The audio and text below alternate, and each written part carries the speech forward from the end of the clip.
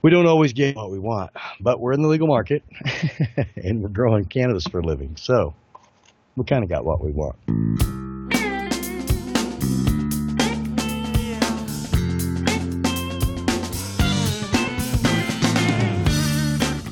Welcome to Far North Toker. This is episode 83, March 4th, 2018. With your host, Mid Toker. Thank you all for listening. Today's episode, Rocky Brown of Alaska Precision. When it's time. And a really good talk with him. And what is really special about this episode, this probably never would have been possible without Peggy Peters. Set up a Patreon account a couple weeks ago where fans of the show can contribute financially, help support the show, help me get some better equipment, keep things keeping on, right? Peggy Peters, one of the first. In doing that, I figured, let them guide the show, really. So we had some requests. Peggy Peters asks for Rocky Brown, and I'm so happy she did. You're going to hear good old boy. Down to earth. He's here to help people. Musician. Just get along. Just play with people. Grow some good herb. Sit around the fire. Drink beer. Smoke some weed. Tell some stories. I think Rocky Brown could tell a lot. We stayed pretty much to cannabis. Got a little bit of his beginning days in music. And that leads to one of the bumper musics. One of Rocky's friends, Brandon Jenkins, died a few days ago. 48 years old. American singer, songwriter, philanthropist. Brandon Jenkins. He was part of the red dirt music genre. Jenkins performed in the Texas and Oklahoma regions, and he toured Europe on several occasions. He often played 150 shows a year. Shared the stage with Sonny Sweeney, Zane Williams, Corey Morrow, Deanna Carter, Pat Green, Willie Nelson. Do you think Brandon smoked any herb? Not sure. The Mavericks and Kevin Welch. One of Jenkins' notable songs, Refinery Blues, was a biographical ballad about growing up near the Sand Springs line, an area where oil refineries abound near the Arkansas River, tributary of the Mississippi River. Jenkins was also a philanthropist as a supporter of the Red Dirt Relief Fund, a nonprofit organization that supports musicians from the Red Dirt family of artists who face financial hardship. And Rocky Brown, any brother of yours, brother of ours. Sorry for your loss. Here's token to you, Brandon Jenkins.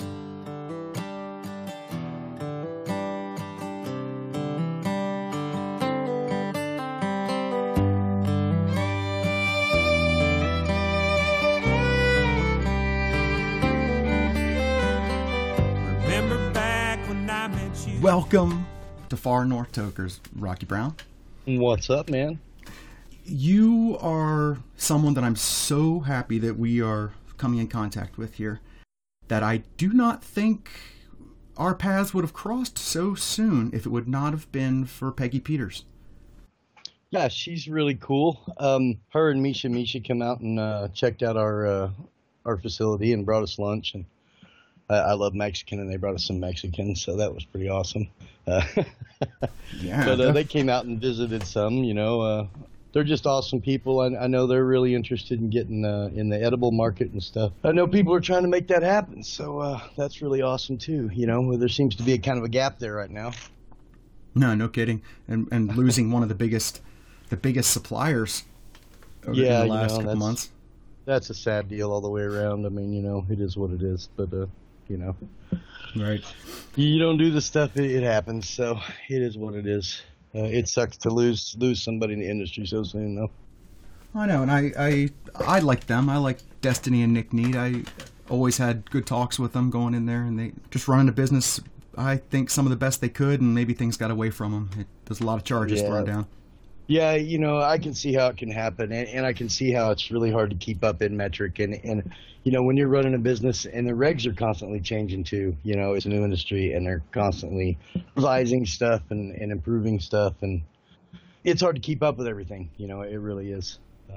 So I can definitely see how that could happen. But there were things that were ignored too. I mean, it was bad both ways, but it's just sad. Right. Anyway. Yeah, so I started this Patreon account, and I've given people that have subscribed the opportunity to suggest guests. And Peggy was one of the first, and she comes back with Rocky Brown. And I contacted you, and what did that feel like? It's awesome, man. I don't know a lot of people in the Canna community. It's like I told Tina when we did Tina's show. Yeah, Through the Looking Glass. Yeah, right. A lot of people it was in the black market and stuff, and I knew people that were doing the potluck thing, and I was just I was kind of going through a time in my life I wouldn't really want to be out in the public and stuff. I got diverticulitis and ended up with a colostomy bag and stuff, and I wasn't feeling very public at that time, So I kind of was just doing my thing, growing weed and smoking weed and enjoying my time, and now I'm wanting to get out in the public. I got all that fixed up, and I'm feeling pretty spry. So, good for you. This new legal market is awesome.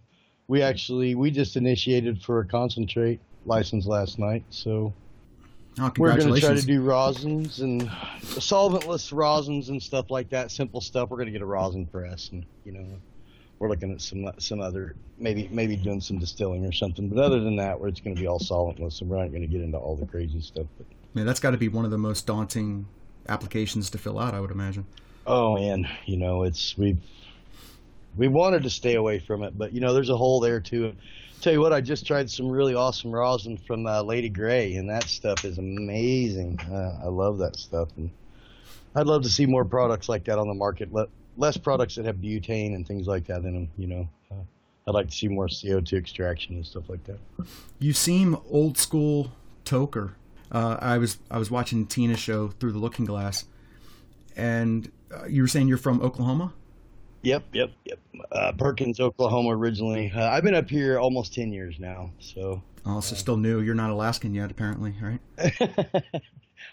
Hell no. You're never Alaskan. You're always from the lower 48, I guess. But hey, good point. Alaska's my home. We have property up north, not way up north, but up by Talkeetna. Out by where the facility's at. That's how we met Dave.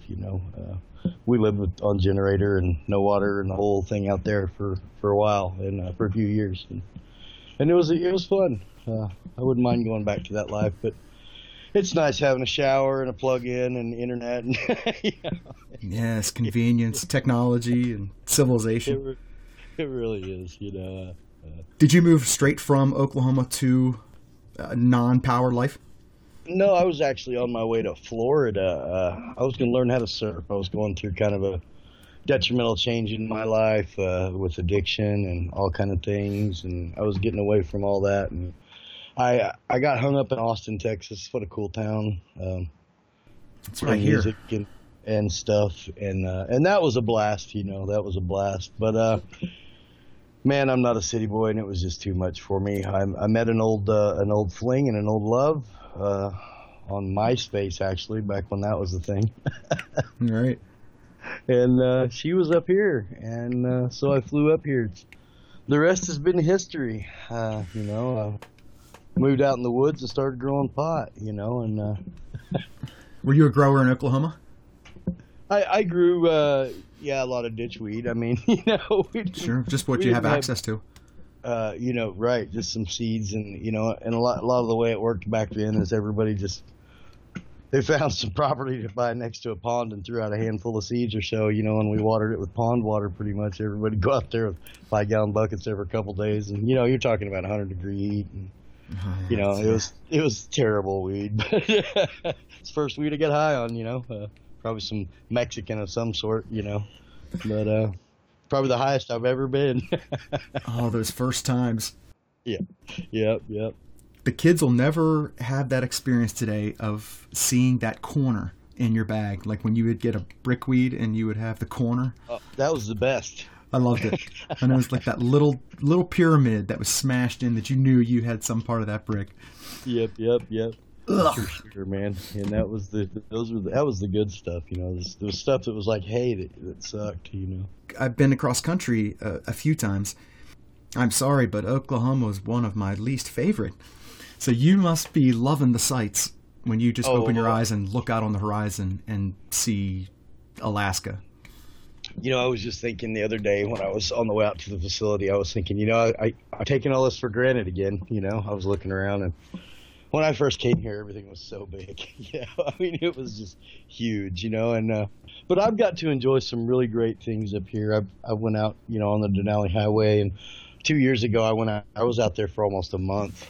I was out there 2 weeks pretty much by myself before my old lady and everybody started coming out, and we had the in-laws coming out and everybody, and doing the caribou hunt thing. But it was a blast, man. Just 2 weeks out in the woods by yourself, just wheeling, and it was huge everywhere. You get up on top of hilltops and see for days, and it was beautiful. I love that. That's my new hobby here, and that's my disconnect when I can get away this year. I didn't get to do any hunting last year. This year I'm doing some hunting. So just being by yourself. That's I actually have never been truly by myself for too long. Maybe 2 days went camping, right. and yeah, it was kind of scary out there. But wow, what wildlife you see when you're out there by yourself and you're not talking and paying attention. Oh man, Rayanne showed up last year in caribou season, right at opening, and we were out there riding on the wheeler all day, and then the wheeler broke, and we were walking. I don't know, we walked about a half a mile, and that's when we started seeing everything. That's we actually got our caribou with our broken wheeler. That was a whole nother experience, but then we had to get out of there. That was fun with the caribou. Where did you get a name like Rocky? Are you born with Rocky, or does that come along? Yep, that was my dad's name. He was in the Army. He was a Golden Gloves boxer. I mean, there you go, Marciano, huh? We came by that name honest, and I've got a brother named Rocky as well. So. Oh wow. and a brother named Donnie. Have you boxed? Yeah, I was in martial arts, but yeah, I did some amateur boxing and stuff. But I was in Taekwondo when I was younger. I actually went to the Junior Olympics and when I was 14, and I did pretty well there. Oh, nice. I did some fighting and stuff. It's a little bit different, but always into it. I love sparring and hoping to do that pretty soon. I've been putting some weight on. I got to get rid of that. So I'm happy to hear that Rocky came through the boxing and not other forms of where you could hear rock from. Right, exactly. A big city boy with the small town blues. This place seems so small to me. Well, I was used to the boulevard when I saw you. I felt so hard. So what was Rocky doing in 2014? Ballot Measure 2 hits. Are you thinking about coming into the legal industry at this point? We were already talking about it. I was getting dragged kicking and screaming by David Straub, who's the man behind all this stuff, Alaska. Go ahead, Alaska Precision. Yep. And so when I met Dave across the road, he was just an old dog musher that was growing weed, and I needed weed. And we ran into each other. So, he got tired of bringing me weed and said, "Hey, I'm just going to show you how to grow weed." I was like, "Well, I know how to grow weed." And he's like, "No, you don't know how to grow weed." And so we started growing weed, and we've learned from there. I mean, together we've been developing a system, actually, something that's easy and produces good results, but that we can pass on, that anybody can do. There's a million good ways to do it out there. I mean, there's so many ways to grow marijuana, and so many good ways to grow pot.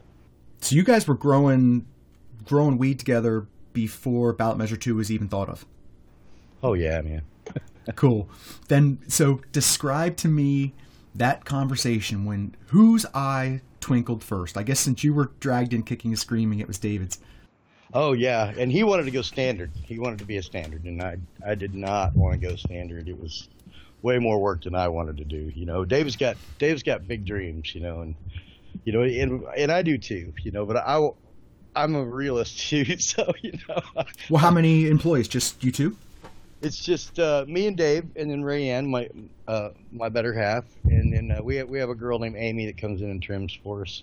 She's awesome, and we're hoping to grow here, a couple more employees and stuff as we get maybe this extract license and stuff going. But we're small, Well, that's the power of the limited. You can stay small and still make money because you're not paying so many people and everything that goes with bringing more people on. Right, and make a living. And I hope, I hope they do something about the taxes, and it's not that we don't want to pay taxes, but man, They are high. We've been paying taxes for about a year now, so we understand. And we're just limited. There's guys out there that's got light bills more than we're paying for taxes, but I was talking to Rick Usher the other day, and one of the things that he said that really stuck out to me is he was talking about taxes and saying no one is going to win in this game except the state. We're all fighting each other down here, and everyone thinks we're making a lot of money, and it's just the taxes are eating us up, and the cost of operation, cost of business, and the state's just making money, pulling in money. And it really is, and there's all these gaps in the market right now. There's gaps for concentrate makers. There's gaps for, there's a lot of products sitting right now. That's what I hear. That's a shame. I'm surprised. Yeah, but we don't personally have any flour that's been sitting around, but we've had some trim that sit around. Some concentrate guys are they're revamping and adding on, and they're trying to fill gaps. And the legal process takes time. So, and as soon as the outdoor season got done, the market gets flooded with trim as well, which is great for concentrate, and we need concentrate, and we need more concentrate makers. And with the edible gap too, we ain't got another edible maker making edibles. And of course, I know there's all kind of new people coming on, Lady Gray, and I know Good's doing some things, but I don't know if they're doing anything with outside people's trim and stuff. I need to reach out to some of these people more and kind of find out some things, because man, there's all these new faces. There's a lot going on. Yeah, for sure. I think I got away from the idea of how excited was he? Was he bubbling over when he finally came to you and said, "Okay, Rocky, we're doing it"? Did he tell you we're doing it, or did he ask you, or what was going on in the room? Oh, he was doing it, period. He wanted me to help him. He's like, I can't pay somebody $10,000 to do our paperwork for us. He's like, you're going to do it, and I didn't want to do it. And it came down to the last couple of weeks, and me and him sit down, and we battled it out every day and just got through it, and wrote procedures and did the thing. And, it was rough, but we made it, and now that I'm here, I'm glad I'm here. I'm glad we went limited and did it the way we did it. We're growing from nothing. I mean, and it's awesome. We lost a bunch of things going into all this as far as genetics and everything else, that's a whole other thing that's new right now. The way they're shutting us down on genetics, that kind of sucks, but it is what it is. I understand why, they don't want us bringing in seeds and stuff illegally from so they're just trying to cover their butts federally, and I get that, but it really limits us as well, People in the industry, the policymakers that don't understand cannabis, what they're making decisions about. Why in any world would you want to limit the genetics that are coming in to make something better? I don't understand it. Why would you want to just say you can only have this much? This goes back to the idea of, like, one of the first arguments against slavery is, why would you want to limit the potential of a species, of a race? And it's the same with cannabis. Why would you want to limit the potential of the plant? The biggest part of it is the medicinal part of it. There's a lot of high THC stuff here in the state. I mean, and don't get me wrong, I want to see more, and the numbers are just going crazy. I got ask a question yesterday. They were like, how high do you think this THC thing is possible to go? And I'm like, well, I guess anything's possible in a in a hypothetical sense. I mean, if you want to keep your mind open, but in realism, it's plant matter, right? You can't. It's a weight. It's a weight issue. I mean, it's THC is measured by weight. So, and you got plant material. So, yeah, there's nowhere to stick the crystals on. I mean, they're falling off the plant. That's what the whole. Right. I mean, how much more can you get out of the plant than 30 or 40 or whatever percent they're getting now, So that gets to, can you grow crystals? Can you grow THC crystals without the plant matter? I think so. Almost. I think so too. You should be able to in science. I see, I see guys growing some killer stuff out there. There's guys posting stuff every day that's so beautiful. I mean, get stuff that's oozing like, oozing concentrate right out of the flower, So how much more THC can they hold when they start oozing concentrate, Beautiful. I mean, so. Now I never wanna leave. Yeah, I could stay forever. We got moonlight all night. Lord, I pray on the next star I see tonight. And never lose this thing we found. You were talking about Myrcene on Through the Looking Glass with Tina Smith. And if anyone wants to hear about that, I recommend everyone going over and find that on YouTube. Go check out episode 46 of Through the Looking Glass, and Rocky talks about Myrcene, mangoes, and talking about beer. Great conversation. Man. Let's spend this time talking about one of my favorites. I hope you know something about this because I want to learn. That limonene. I have been loving that. I know a little bit about it, and I'm actually digging through some of our genetics right now looking for something with more limonene in it, because we've got a lot of heavy Myrcene strains, 3 real heavy Myrcene strains, and I'm ready to get some Myrcene, so I've been studying a little bit about the limonene. So it's an uplifting deal. I know that, It's good for anxiety, I'm hearing. Right. It's one of the reasons I'm using it. It's a good morning thing. It's refreshing. I just love that lemon smell, clean. Me too, man. And that's the thing too. Good uplifting daytime weed. Like I said, I've got tons of stuff with Myrcene that likes to put me to sleep. I've actually been dabbing on some of this live resin from Good, the Good AK Cannabis Good, manufactured by Good. Yeah, it's the Good. They've got a terp, 7.42% terp on this stuff, man. Wow. Yeah, it's lemon tree strain, and I mean it is just so citrusy, and that's what I've been dabbing on here this morning. Lady Gray actually gave away a nectar collector to the first buyer of their rosin, so I was the first buyer at Alaska Buds and scored this thing, and man, you want to talk about good limonene? It's a yummy stuff. So uplifting, let me tell you. People keep telling me about the lemon tree, and it is the next legal purchase I'm buying. There you go, Good. I am. I bought 2, and I'm going back for another. So. One thing about the vertical integration, you get to, as long as you have quality bud, and Good does, they can be a little bit exclusive. I haven't seen too many other people's products in there. Yep. There's all kinds of business models. It's bad for you guys because you can't get in there, but it is what it is. We kind of got into the extract thing as looking for an outlet for trim, for our trim, and we didn't want to get into, never wanted to do solvent type extract. The Nug Smashers or whatever the heck they're called, the machine we're looking at is called a Nug Smasher, but the new rosin presses are just amazing. With you by my side, like I knew without the city lights.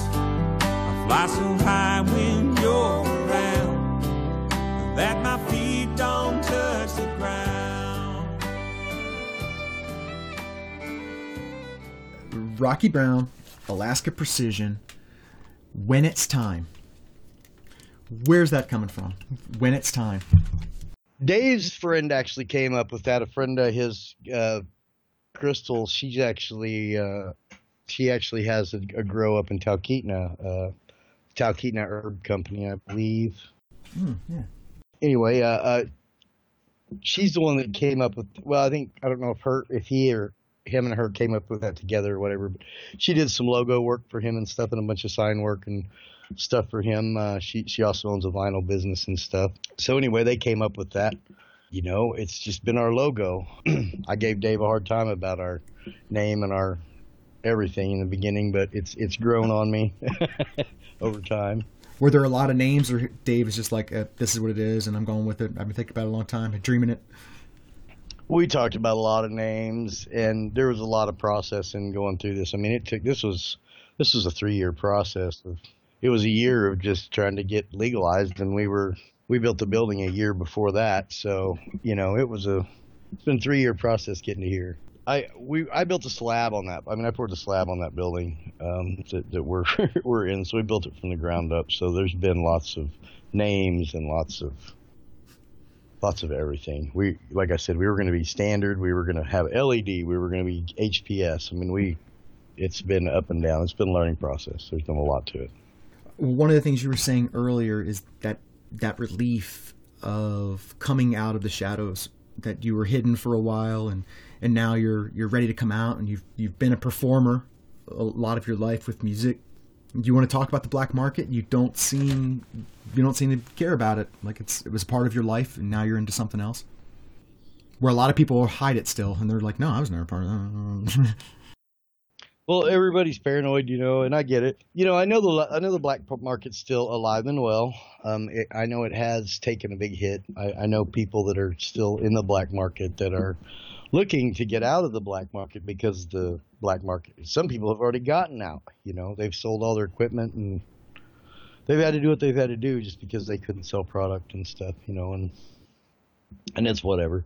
But the black market is the black market, and it's always going to be around. I hope we can finally bridge the gap and not have a black market. But people got to realize that everybody's the same people. It's all the same people they were dealing with before. Everybody still knows everybody. It's like, everybody acts like they don't want to know everybody now, but there's this invisible line in the sand drawn. But right now I'm good and you're bad. Right. And we're all doing the same thing, man, and we all want the same thing. We just want access to cannabis, and I get everybody's upset about the prices and the quality. The quality's getting better, though, way better. As more growers come on and as growers get their rooms dialed in, we've been working on genetics. We lost our genetics, most of it. We started going through old seed stock and stuff to get to where we're at. So we've been pheno hunting, and in our little bitty space, we've been pheno hunting tons of strains. It's been tricky, but you do what you got to do. Why don't people leave the black market? I don't know. I think some of them are afraid. I think some they're told one thing. I hear all the time all these myths about, the legal market, that this, you got to do this, or it's, you know what I'm saying? Just rumors, and people believe it. And it's just stupidity breeding stupidity for the most part, but right. It's not their fault. It's not even their fault. Everybody just listen to a rumor, and it's probably some rumor some guy made up because he's mad that it's hurting his business, and I'm just saying that's generally why rumors are made up. They're generally made up out of spite. So yes, money. know. Oh yeah, and everything was really nice in the beginning in this game. A lot of people playing nice, talking to each other, real nice. And recently, over the last couple months, it's getting tight, and people are, maybe it's harder to make money, and more people are coming on. And there's comparisons. That's what it is. There's the market's getting rough. It's kind of like I told Dave. You want to make relationships with retailers quick in the game and find out who's on your side and who wants to work with you. And you work together. And I'd love to have cannabis in every retailer out there, and I want everybody to succeed. But the fact is we all can't. Same way with cultivators. Mm-hmm. We've made it a year. I hope we make it another year. We may not. Who knows? I hope we do. I think we will. We keep growing, and we just keep putting back into it. That's all we can do. Nobody getting rich at Alaska Precision, that's for sure. But we're trying. We're trying to do some things. We're trying to bring some medicine to the market. We're trying to compete. We're just a couple old hillbillies. I'm going to hit you with a quote of yours, and it ties in right what you were saying. We are only going to get what we put into it. You're talking about the legal industry. Yep, and that's right. We are. If everybody wants to hate it and doesn't want to put money into it, then we're not going to. But I see everybody putting money into it. Well, just the convenience. There's a lot of real nice things about the legal market, just with research and the ability to get different strains. I mean, 3 years ago, I was getting whatever my guy had. I had no idea what it was called. Everybody says how the black market's so much better, and don't get me wrong. I know there's some fire product in the black market. There's some killer herb in the black market. Killer herb and some home grows. People are just growing for medicine. I know medical growers, they're growing some beautiful stuff. But back to what you're talking about, man, this is good pot. I'm stoned. Sorry, remind me. I know, I was trailing on you too, Rocky. I just took a hit. We're talking about black market weed. Like, there's really good herb out there, but if you're not really connected, you don't know the people that know what they have. What kind of selection do you get when you go to your black market guy? I mean, whatever he's got. Most don't have more than a couple couple strains if they got that. Some do. I've seen guys that's got 8 or 9 kinds of dabs and 10 kinds of strains, and they got them packaged like the rec market has them, and labels. Yes. And it's good on them. Whatever. I mean, I'm glad they're trying to at least look legit. But shit, at that point, you're already paying for packaging. Why don't you just go into the legal market? I mean. Right. Some people just don't know how to play the game, don't want to play the game, have no interest in following rules that way. It does suck. Dave had ideas, I had ideas, we all have ideas, and we're all headstrong. So we go into this wanting to do this a certain way, and then we learn that that's not necessarily how it's going to work. This is a farmer's market, and that's the way it's going to work. We don't always get what we want, but we're in the legal market, and we're growing cannabis for a living. So. Yes. We kind of got what we want. The legal market has made the black market better, in my opinion. It's brought on a whole new level of competition for them. I mean, it's funny seeing the people that I used to talk to, and now their game is upping because they're seeing what customers like, and they're like, well, shit, I can do that. And like you said, packaging, strains, names. It's fun. Everyone's doing their thing. We're all learning together. That's what I'm saying. If they could get the taxes down, I think a lot more people would be involved with it. But then again, how many more grows can we really effectively have? I mean, we got guys that's got 60 something strains on their shelves. I mean, and that's awesome. Don't get me wrong, but I mean, at what point are we turning into Oregon or whoever that has too much cannabis on their shelf? Everybody just got it sitting around. Let's talk about that. We talked about limiting genetics, and it's not fair to the strain to limit its potential. Is it fair to the industry to limit the potential of new businesses coming on that can do it better? I know that's a big argument, and I hear, a lot of people wanting to limit it, and we even heard Dave talk about it. He's like, man, I wish they'd limit it, but in the same respect, I don't. It's a free market, that's what it should be. It makes you better. It is what it is. If we can't compete with these other guys, then we don't deserve to be in the free market. That's just how it is. There's some killer cannabis online now. I mean, killer cannabis. I think we're all right, though. I think we're going to be okay.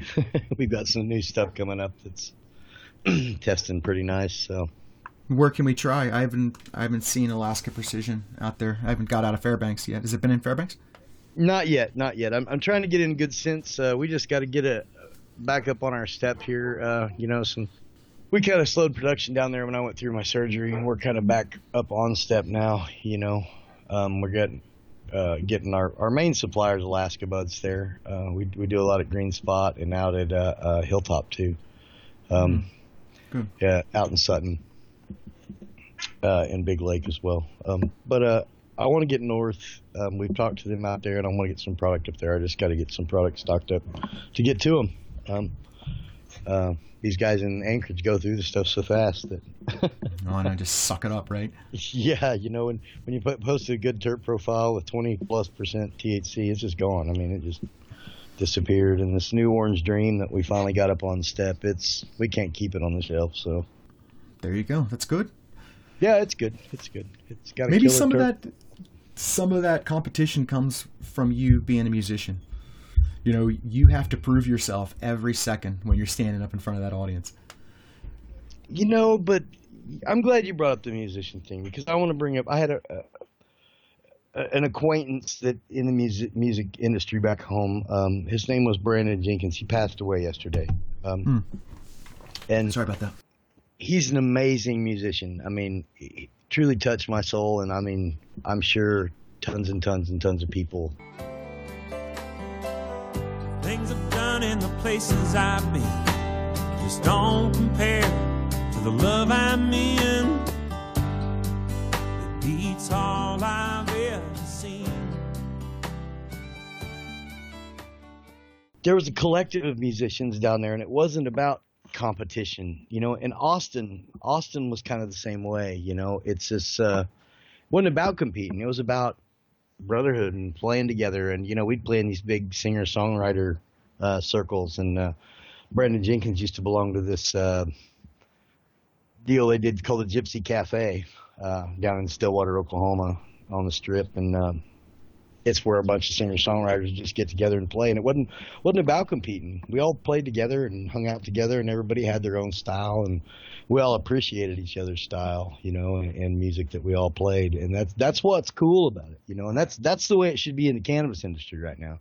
It doesn't have to be competition, you know. I love our Orange Dream, but I like smoking old school and Buffy's old time moonshine. I like smoking, you know, there's lots of people's herbs I like to smoke. I like to smoke Peace Frogs, Peace Dream, you know, the Arrow Brothers that Brian Ellers and Darryl Lynn all the time are talking about. It's the Arrow Bud Brothers or whatever. They've got that Huckleberry. I love their Huckleberry. Ooh, I have a friend that grows Huckleberry. I like that one. Right. You know, I mean, there's a lot of killer growers out there right now that's growing some killer stuff. I can't wait till the Frost Frontier gets their stuff out there. I love their stuff. I mean, Evan and Brady Farr, those guys are doing killer stuff with tons of genetics over there. I've been talking to them and working with them about doing some collaborative breeding and genetics with them. And he's got grapefruit that smells like grapefruit, and blueberry that smells like blueberry hard candy, and you know, the snozberries taste like snozberries, you know, and the whole 9 yards. It's fun going over there and checking his grow out. It's really going on, you know. And I've seen Adam Hoover's stuff with Snowcap Gardens and stuff. Their stuff is beautiful. Yes, I got a tour of their facility last week. They are filling that limited to the maximum potential. That's what I love about their place. That's what you got to do. That's what we're doing too. Our doors on our flower rooms used to open in, and me and Dave looked and we're like, you know what? A plant could go there. So we took the doors off and turned them around, literally. So I totally understand about stuffing it full, you know. When you're limited, you try to do all you can do, you know. There is no reason not to, other than just space. If you are allowed to grow in that amount of square foot, fill that square foot. Man, we used to have half our building was workspace and half was grow space, and it didn't take no time before we filled out the paperwork and applied to add on. And now we've got a little corridor that we work in, and that's even pre-veg. We got tables in there that go over our reses and stuff that are doing our small starts and plants. I mean, you know, we're just packed in there. We couldn't have fit more than 4 people in there if we wanted to when we're trimming. So I mean, it's tiny. So, but it is what it is. It's what you do to make money. Yeah, there you go. All those limited grows out there.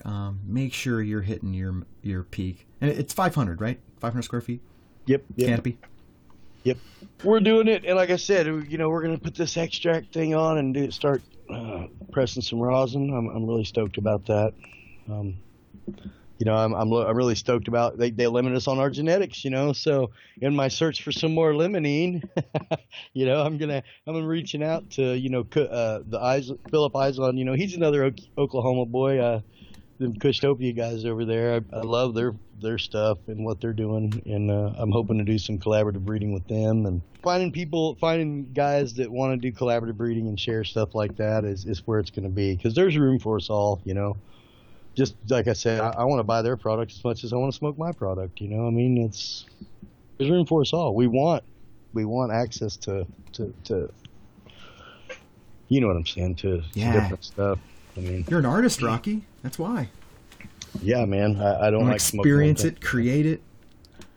Yeah, man. I want to make it my own. You know, that's another thing. You know, it's like, you know, I don't want to just smoke Blue Dream. I mean, Blue Dream's good. Don't get me wrong. You know, and it's cool, but it's like I told Dave, if we're all growing Blue Dream, whose Blue Dream are you going to buy? You know, whose Blue Dream's going to sell? You know, and there's going to be this flooded market of Blue Dream, and you know, there's only going to be a certain amount of it that sells. I mean, And there's potential for that. I mean, you got your Budweiser and you got your Coors Light. You got those right. You things still that got to people have know. Budweiser and Coors. I mean, there's those people need those strains for this and that, so it's definitely needed. But you know, being the limited grow versus the standard, you know, I think standards are going to be more limited to stuff like that. I mean, yeah, sure, Right. they got room to breed genetics and make their own genetics and stuff, but you know, they're going to be the Budweiser and the Coors and the Walmart and the blah blah blah. You know, we're trying to grow craft cannabis. You know, we're trying to grow super fire, super terpy. You know, that's what we're going for. Stuff that nobody else has. I mean, that's kind of the whole point. Exactly. And I feel you guys can, I guess the standards will argue with me over and over, but as a limited, you guys can keep a closer eye on what's going on. The idea is closer at heart instead of giving it out to other people and let other people control your dream. Yeah, you know, and I think we can spend more time with each plant, and I think that's Right. a big part of it too. You know, you talk to cultivators, and I mean, I don't know. I've grown bigger crops and I've grown small crops, and the smaller crops tend to be better crops because you have time to do the maintenance on them and the training and the trimming. And you know, when you do a big grow, you just kind of throw everything out there and you just kind of let it go, you know, and you do the best you can do with it, you know. And they don't get that attention. You just don't have the time to spend with them. Not if you're going to feed them and everything else. Right? It's a smaller family to love. I'm sure the ocean of love is very wide in those standard grows, but you can't give them all that special love, can you? No. You know, even in the limited, it's hard to get to everything. You know, Dave asked me when we started this, he's like, how am I going to feed all these? You know, and hand feeding them. I was like, you're not. You know, we're gonna automate, buddy. You know, and but Dave's old school. You know, Dave's as old school as it gets when it comes to smoking. I mean, he still rolls his papers with. You know, he still rolls his every morning when he gets up. You know, He's old school. I bought him a glass pipe this year because I got tired of him smoking out of an aluminum pipe. I was like, dude, you know.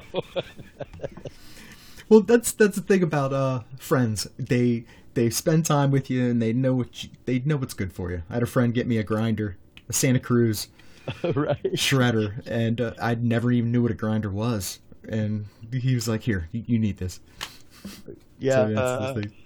Tammy in Alaska buds hooked me and Dave up with grinders. Mine's about wore out. He never used his. You know, he still uses his fingers and a pair of scissors to cut his up, you know, and a newspaper to roll it on. You know, like I said, he's just as old school as it gets. I've been actually looking for a new grinder. I was thinking I'm trying to find a 5-piece, you know, one of those dual screen ones or whatever. A friend of mine's got one. And it's Dual pretty screen. rad. I've never seen a dual screen. It's a 5-piece grinder. I showed her my new grinder. She's like, I've got a 5-piece. I'm like, well, shit. I got to have one of those now, you know. I know. Mine's only 4. That's just how it goes, you know. You got to one up the guy next to you. I got to have a 6-piece grinder, you know. No. You'd have told me a few years back I'd be still living here in this place I'm at. I said you're living in a dream, but now stay forever. We got moonlight all night. I do not want to let you go until I talk a little bit about cannabis and music. Oh, man. More about cannabis and music, because we touched on it a little bit. I play guitar, not very well at all. I've got an acoustic that I've played for, I guess, coming on 20 years. That, you know, I have my certain songs I can play and just rhythm kind of stuff. But I like to light up before I go in and start jamming and kind of really lose myself in music. Louis Armstrong, The Gauge, talking about his experience with the Muggles. So where does cannabis and music tie in together for you? Well, that's funny. I've always kind of had stage fright. So when I was a kid, my uncle Gene, he used to make me go to the senior citizens on Monday night and play my guitar up here, up on the stage with him in front of the senior citizens. And that was a lot easier than going up in front of, peers and people my age, you know what I mean? How old were you? I was 13, 14 years old, That is awesome. That's an awesome gift for your grandfather or your uncle to give to you at that point. And I went on to play. I had a buddy that I grew up with, Danny Hart, that grew up just a block. Me and him decided we were going to start a band, and he was a drummer, and we played my grandma's garage sale and stuff, and that was real cool, We knew one song. It was awesome, We played it over and over and over all day. The first band I was in, I was singer for a band, and we got invited to do a party, and we did Crazy Train 5 times. That's all we did. Right.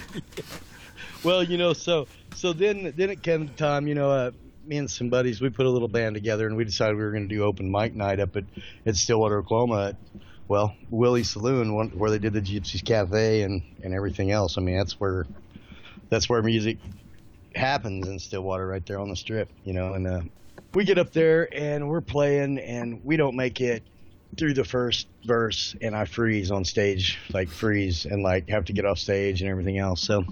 Oh no! Hold on. Whoa. Okay, Rocky. This is your first time up?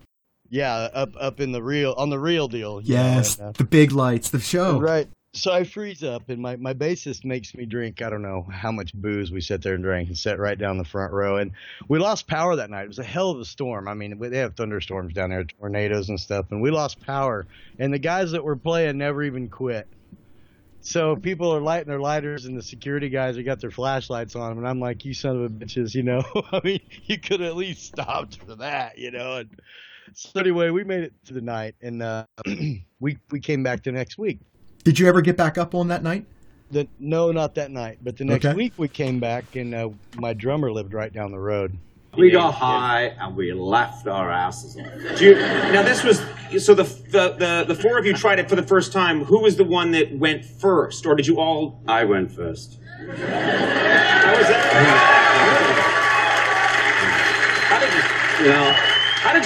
How was that decided? The drummers always go first. Yeah.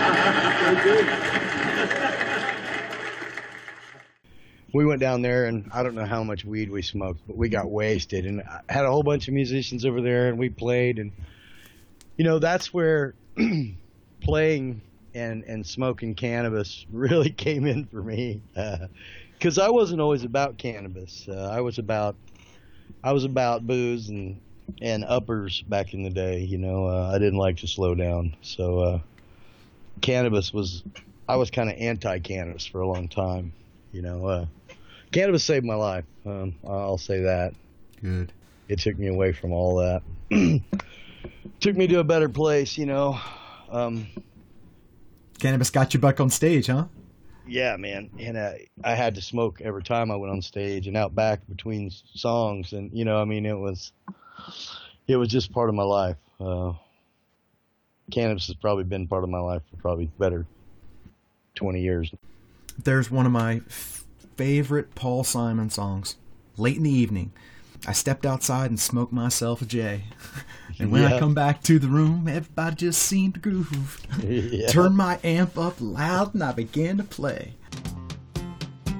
Then I learned to play some lead guitar. I was underage in his funky bar, and I stepped outside and smoked myself a J. And when I come back to the room, everybody just seemed to move, and I turned my amp up loud and I began to play. And it was late in the evening, and I blew that room away. So that's Rocky Brown, huh? You're riding Paul Simon style. Oh, kind of. I'm more, Well, I mean, just that experience of heading outside, smoke yourself a J, come back in, and you're ready to jam. Oh yeah, man. I'm a big Lebowski follower. I believe in Dudeism, the religion of the Big Lebowski. Which is fuck it, dude. Let's go bowling. Yeah, we smoke a J and do let's roll a J. Kick back and do the do. Do you find, is there a good strain or like indica sativa that you enjoy during music, or just all types? Or how's like what do you like smoking for music? Well, my favorite strain ever is Strawberry Kush, which we're going to have some of that coming to market here pretty soon. It took me a long time to find the pheno. I smoked some in Austin and fell in love with it, you know. And it's a hybrid. For music, it's got the up, you know, like a good sativa, but it gives me that nice relaxing. I mean, it's like a wave of relaxing over you know what I'm saying? And the flavor is, it smells just like a strawberry pink cookie. You know what I'm talking about? The little thin pink strawberry cookies. That's what it smells like to me, man. It's just amazing, you know. And that must have been in some of your early days of toking too, huh? That catches you that way. I was in Austin. I went by a fellow musician that was from Oklahoma, and he just got back. He was out in Nashville doing some recording or something, and he just got back, and he's like, hey, I just got this Strawberry Kush, you know, and he put it in his bong, and I literally drooled in his bong. First time I'd ever I know, right?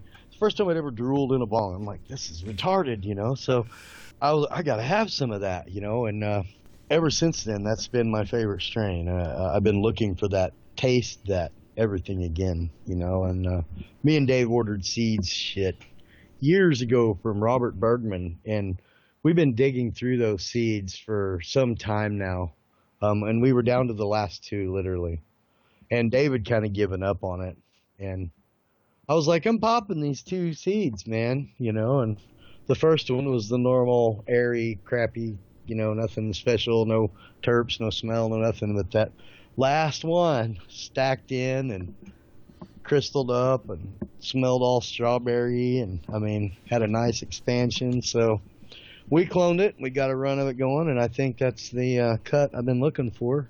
You found it again, huh? I think so, and it was in our last seed literally, and that's it's always the way it works. It's always the last seed, you know. Right. How's gaming work?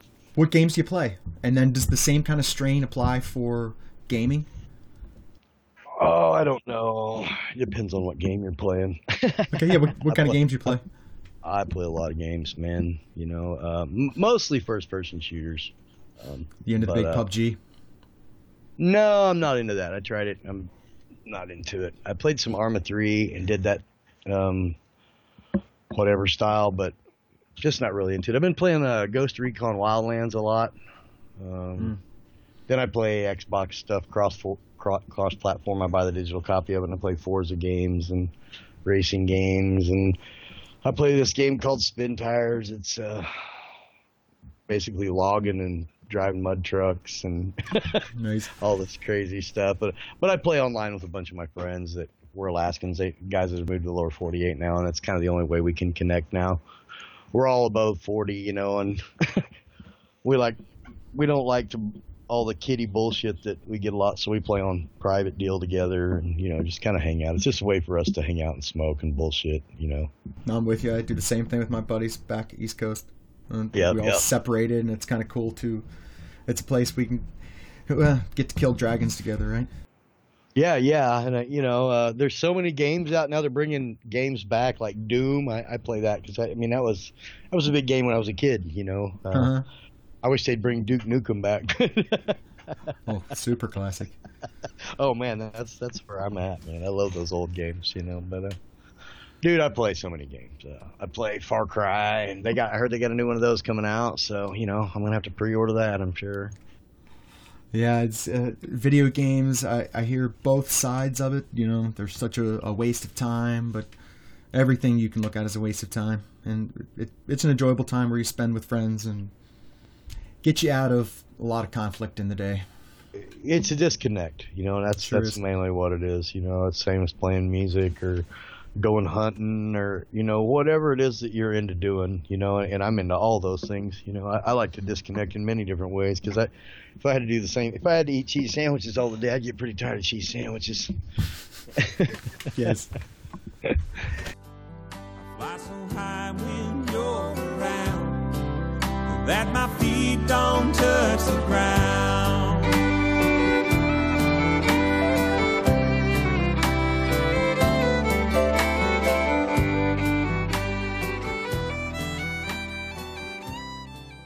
I heard you mention kind bud, and that's a word that hasn't crossed my lands in a long time. I guess you hear it a little bit with the Hawaiian world.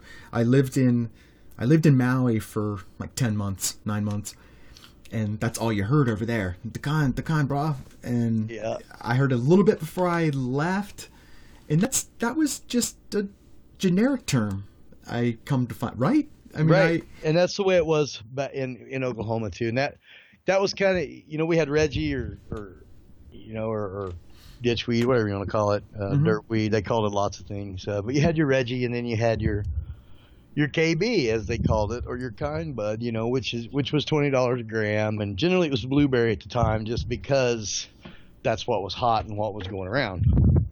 There was other strains. It wasn't strain specific. It was just the killer top shelf. Dro generally is what it was. High Dro.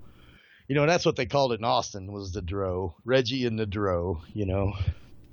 That was days of, let's see, 95, and when they were attaching the price of an ounce of gold to an ounce of kind bud. I remember hearing that all the time in the 90s. Yep. And it was like, oh, it had to be kind bud to be that. Oh yeah, and that goes to the MTF argument, and I've and that whole thing right now, that's hilarious, it's touchy, isn't it? It's kind of funny to just throw some information out there and watch everybody feed on it too, but because everyone you come across says they've got the story. Yeah. Let me tell you a story I heard yesterday, and tell me where it rings in your world. I heard a story yesterday that the original MTF was an autoflower, only grown outside. That's a new twist. When the person was busted, all seeds were taken with the bust. It was only grown in the summertime, outdoor grow, in Mount I've heard Ruska the Valley. summertime outdoor thing, but I have not heard the autoflower thing. Yes, I never heard that before either. And I mentioned to him, and he was like, "That's what I heard." Huh. And like, wait a minute, and it's always this long ago. They heard the story. I heard it was somewhere Lost in a is the real Raid. story, Rocky. Well, there you go. Those pieces connect. Lost in a raid. Right. I heard it was lost in a raid. How do you get raided? I don't even remember that part. The detail I heard yesterday was his old lady got upset with him, so she turned him in. I don't doubt that. There you go. Another detail. Disgruntled employee. Ooh, yes. Oh, my Lord. Well, the story I choose to believe is that, it's kind of like KB. It was grown in the valley. It was a strain of the time that was killer, that was grown in the valley as a generic term. I could be totally wrong, but I wasn't here then. I have no clue. And all I know is I hear all these stories, and the one I hear the most and makes the most sense to me. Crazy shit happens in Alaska, though, so you never know. You never freaking know, man. So like I said, but I just choose to believe that it's like KB. It's grown in the valley back in the day, and it was killer pot. And are there guys that could have strains that were top shelf stuff back in that day? Yeah, sure. I've seen guys carry genetics that long. So you're catching me in guys. Right, that's all good. Do you remember the first time you heard of MTF? The first time I heard of MTF, I wasn't not even in Alaska yet. I heard about it in Vegas. I was working at Wolfgang Puck Cafe.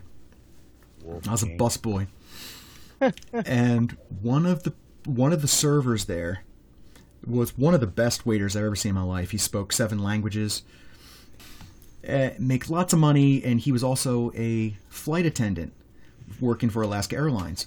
That he would fly between Anchorage and Vegas all the time.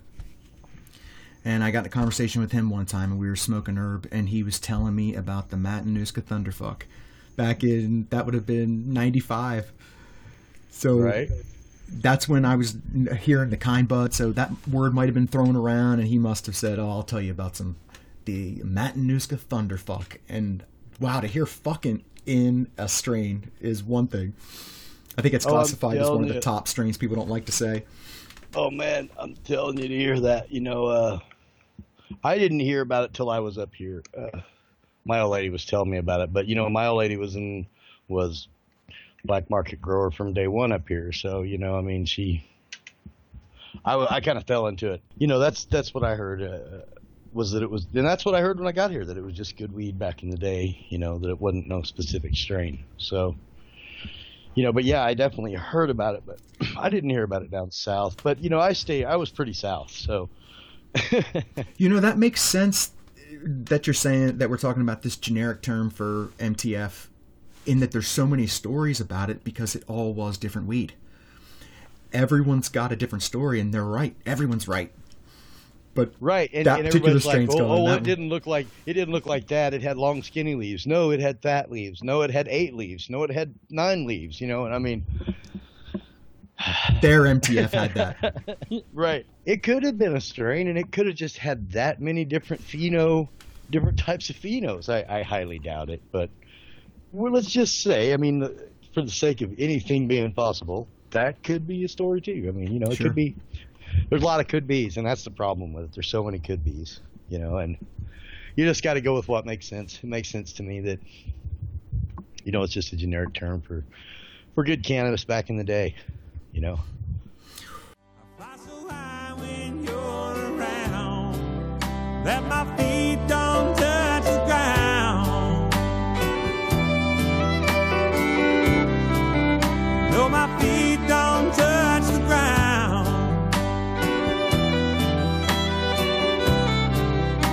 My feet don't touch the ground.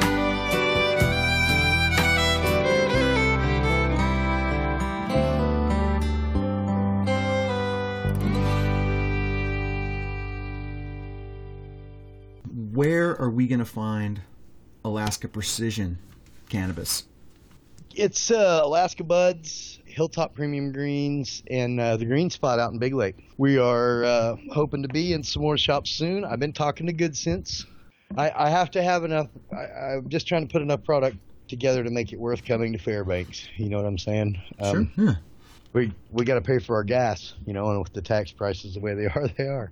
No, so we're working on that, and we should be having some crops soon that we're able to do that.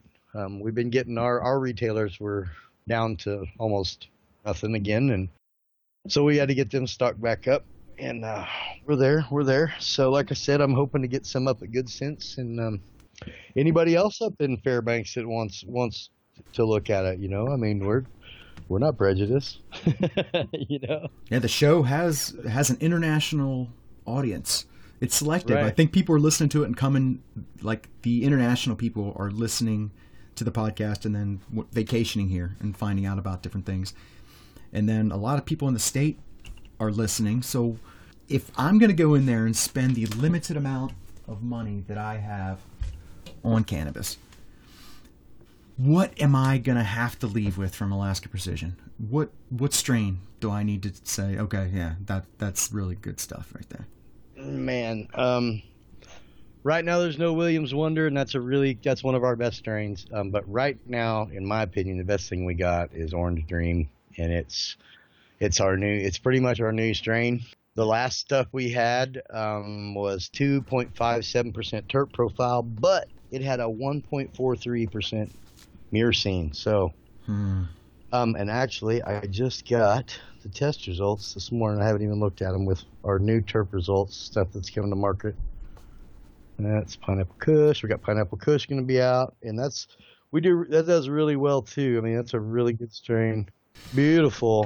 This had a 2.94% terpene profile with a 1.59% beta myrcene. So, at a 25% THC. So, was that your Orange Dream?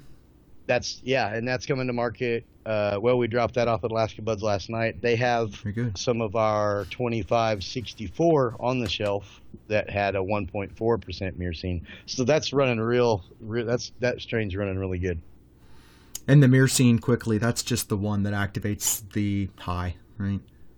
Well, it does lots of stuff. Myrcene has actually got medicinal qualities for pain and stress and stuff too. It's actually helps with cancer. It's actually it's the terpene that tells your cancer cells to self-destruct, commit suicide, whatever. It's more than just gets you high, but yes, it is the main terp that allows the THC to pass through the blood-brain barrier. The blood-brain barrier. I always get tongue twisted when I'm trying to say that. Well done. But anyway, when it passes through there, and it allows your brain to absorb the THC or the cannabinoids better. So yeah, it's going to allow you to get higher and longer. It's just going to allow you the effects better. So, and that's the deal with the mango and the hops and all that stuff. If you drink or eat something that's heavy in myrcene before, a half hour, 45 minutes before you smoke, then or eat or whatever, edibles or whatever, all the same thing. So, I'm having some questions come at me recently from people that have all their life been against cannabis. Friends of my wife and, parents of friends of my wife, and they're starting to come and asking her questions through me. Mm-hmm. And one of the questions that I'm getting the most right now is, I do not want to be taking pharmaceuticals. I want something that'll help my pain. I want to be able to sleep, but I don't want to get high. Any recommendations? Should those people just be looking for straight CBD products, or should they be put a little THC in there with their CBDs? I'm not a doctor, but there's other things other than CBD, and don't get me wrong, CBD is, we all know it's an awesome medicine. So that'll help. CBG, that's a huge thing right now. I've been doing some research. Rachel over at CannaCare, I met her at Hempire, and she helped me understand some things about that when I was making a donation. And CBG helps with bone. I guess with bone density repair. I don't know. Is that for like rheumatoid arthritis? Rheumatoid arthritis? No, more for I don't know if rheumatoid arthritis is exactly, but yeah, it's for bones. Your hands getting all. It also works for anti-inflammation, all kind of stuff. So that's something you can add. Personally, with CBG is something that you can buy separately. Yeah, now you can. I guess it's pretty expensive or whatever. They even make custom blends over there at Hempire with the stuff. They can make a custom CBD blend for you. So that would keep you from having to get high, give you some more medicinal properties. So I can see that working. I think they all work together better, the entourage effect. You know what I'm saying? Yes. I think you need a little bit of it all. I think the THC is an important part of it. Do you need 30% THC? And that's the thing is, I'm working with some breeding and stuff right now. I've got some stuff that I'm wanting to do, and I'm wanting to do some 1-to-1 CBD and THC strains and bring to market and stuff, because there are people that are going into the rec market that are buying stuff off the shelves for medicine. Mm-hmm. They are. A lot of people are. Just because we want to get high, don't mean we don't want to get some medicine too. No, right. It's a wellness thing. I'm really moving into that. Steve D'Angelo. Yep. It's more than just getting high, and people, it's all wellness. And now people have the options and the choices, and they're starting to see that. Now that they can get that, they're like, hey, my back's kind of sore, or I've got this rash or whatever, you know what I mean? And they're like, I want to try that, and people are trying it and things are working, and they're coming back for more of it, and they're asking about it because it's medicine, people, Golden age of cannabis legalization is the research. Just people being able to openly discuss it and without fear. Oh, it's amazing, and not only that, but just what we've learned in just a year. From our test results and being able to, metrics the devil, and it's a pain in the ass, and it's tracking all of our cannabis and all that stuff, and it is a pain in the ass, but in the same respect, it gives us tons of data. Mm-hmm. Yes, it does. We can go back and we can look at Will's Wonder, vegged for 2 weeks or 2 months or whatever. We can look back each plant, can see what it weighed, and that's the beauty of weighing the whole plant. You know, we know what that plant weighed, and it veds for this long, and we flowered it for this long, for this many days, and we've experimented with it and played with our test numbers because we can see the results in our in-test numbers, you know, high and low. And when you're cropping every week to 2 weeks, you get a lot of test results, you know, so Right. You get to see a lot of that, and it's cool. You can really dial your strains in, that's for sure. There's strains that we would have taken completely out of our rotation that had terrible numbers had we not ran them again and, you know, been able to do what we didn't do that time around, and, you know, really dial in the strain. I mean, noticeable numbers. So Yeah, using science. It's good. So good to hear that you're doing that and taking advantage of data. It's all there for you. Good for you. yeah, you got to use. I mean, you got to use it for something. I mean, we're writing it down anyway, so might as well look at it. Right. Well, Rocky, I totally enjoyed talking to you this afternoon. What anything that we missed that you want to throw out there? Nothing, man. I really enjoyed talking to you, man, and Hopefully, I can put you and David on my Toke Circle list to find you guys one day. yeah, you're gonna have to get down. You want to come down and check out our place, man? You're more than welcome anytime, and On it. come down, check it out, and see what we do down at Alaska Precision, man. All right. Hey, thanks a lot, Rocky. When it's time, Alaska Precision. Thank you. Yep. No problem. Thank you, man. Hey! Thank you for joining us on Far North Tokers. You can find more episodes of this time capsule of Alaskan cannabis on SoundCloud and iTunes. Check us out on Facebook, Twitter. Send questions and comments to midtoker at farnorthtokers.com. MIDTOKER at farnorthtokers.com. And now, Patreon. Help support the show financially at patreon.com/midtoker. Here's Token.